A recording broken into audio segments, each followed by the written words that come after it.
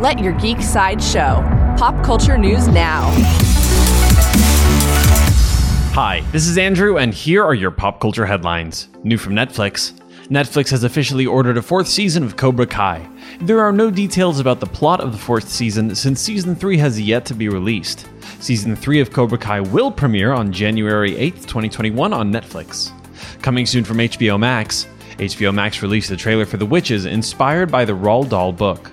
The story follows a young boy who stumbles onto a secret coven of child-hating witches as they plot to turn the world's children into mice.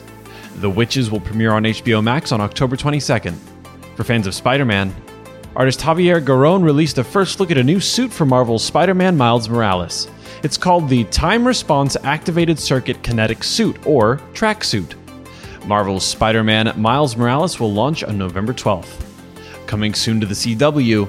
According to Entertainment Weekly, Adam Sekman has been promoted to a series regular on Legends of Tomorrow.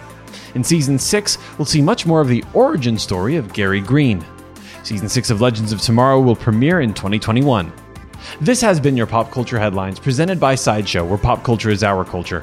For any more ad-free pop culture news and content, go to geek.sideshow.com.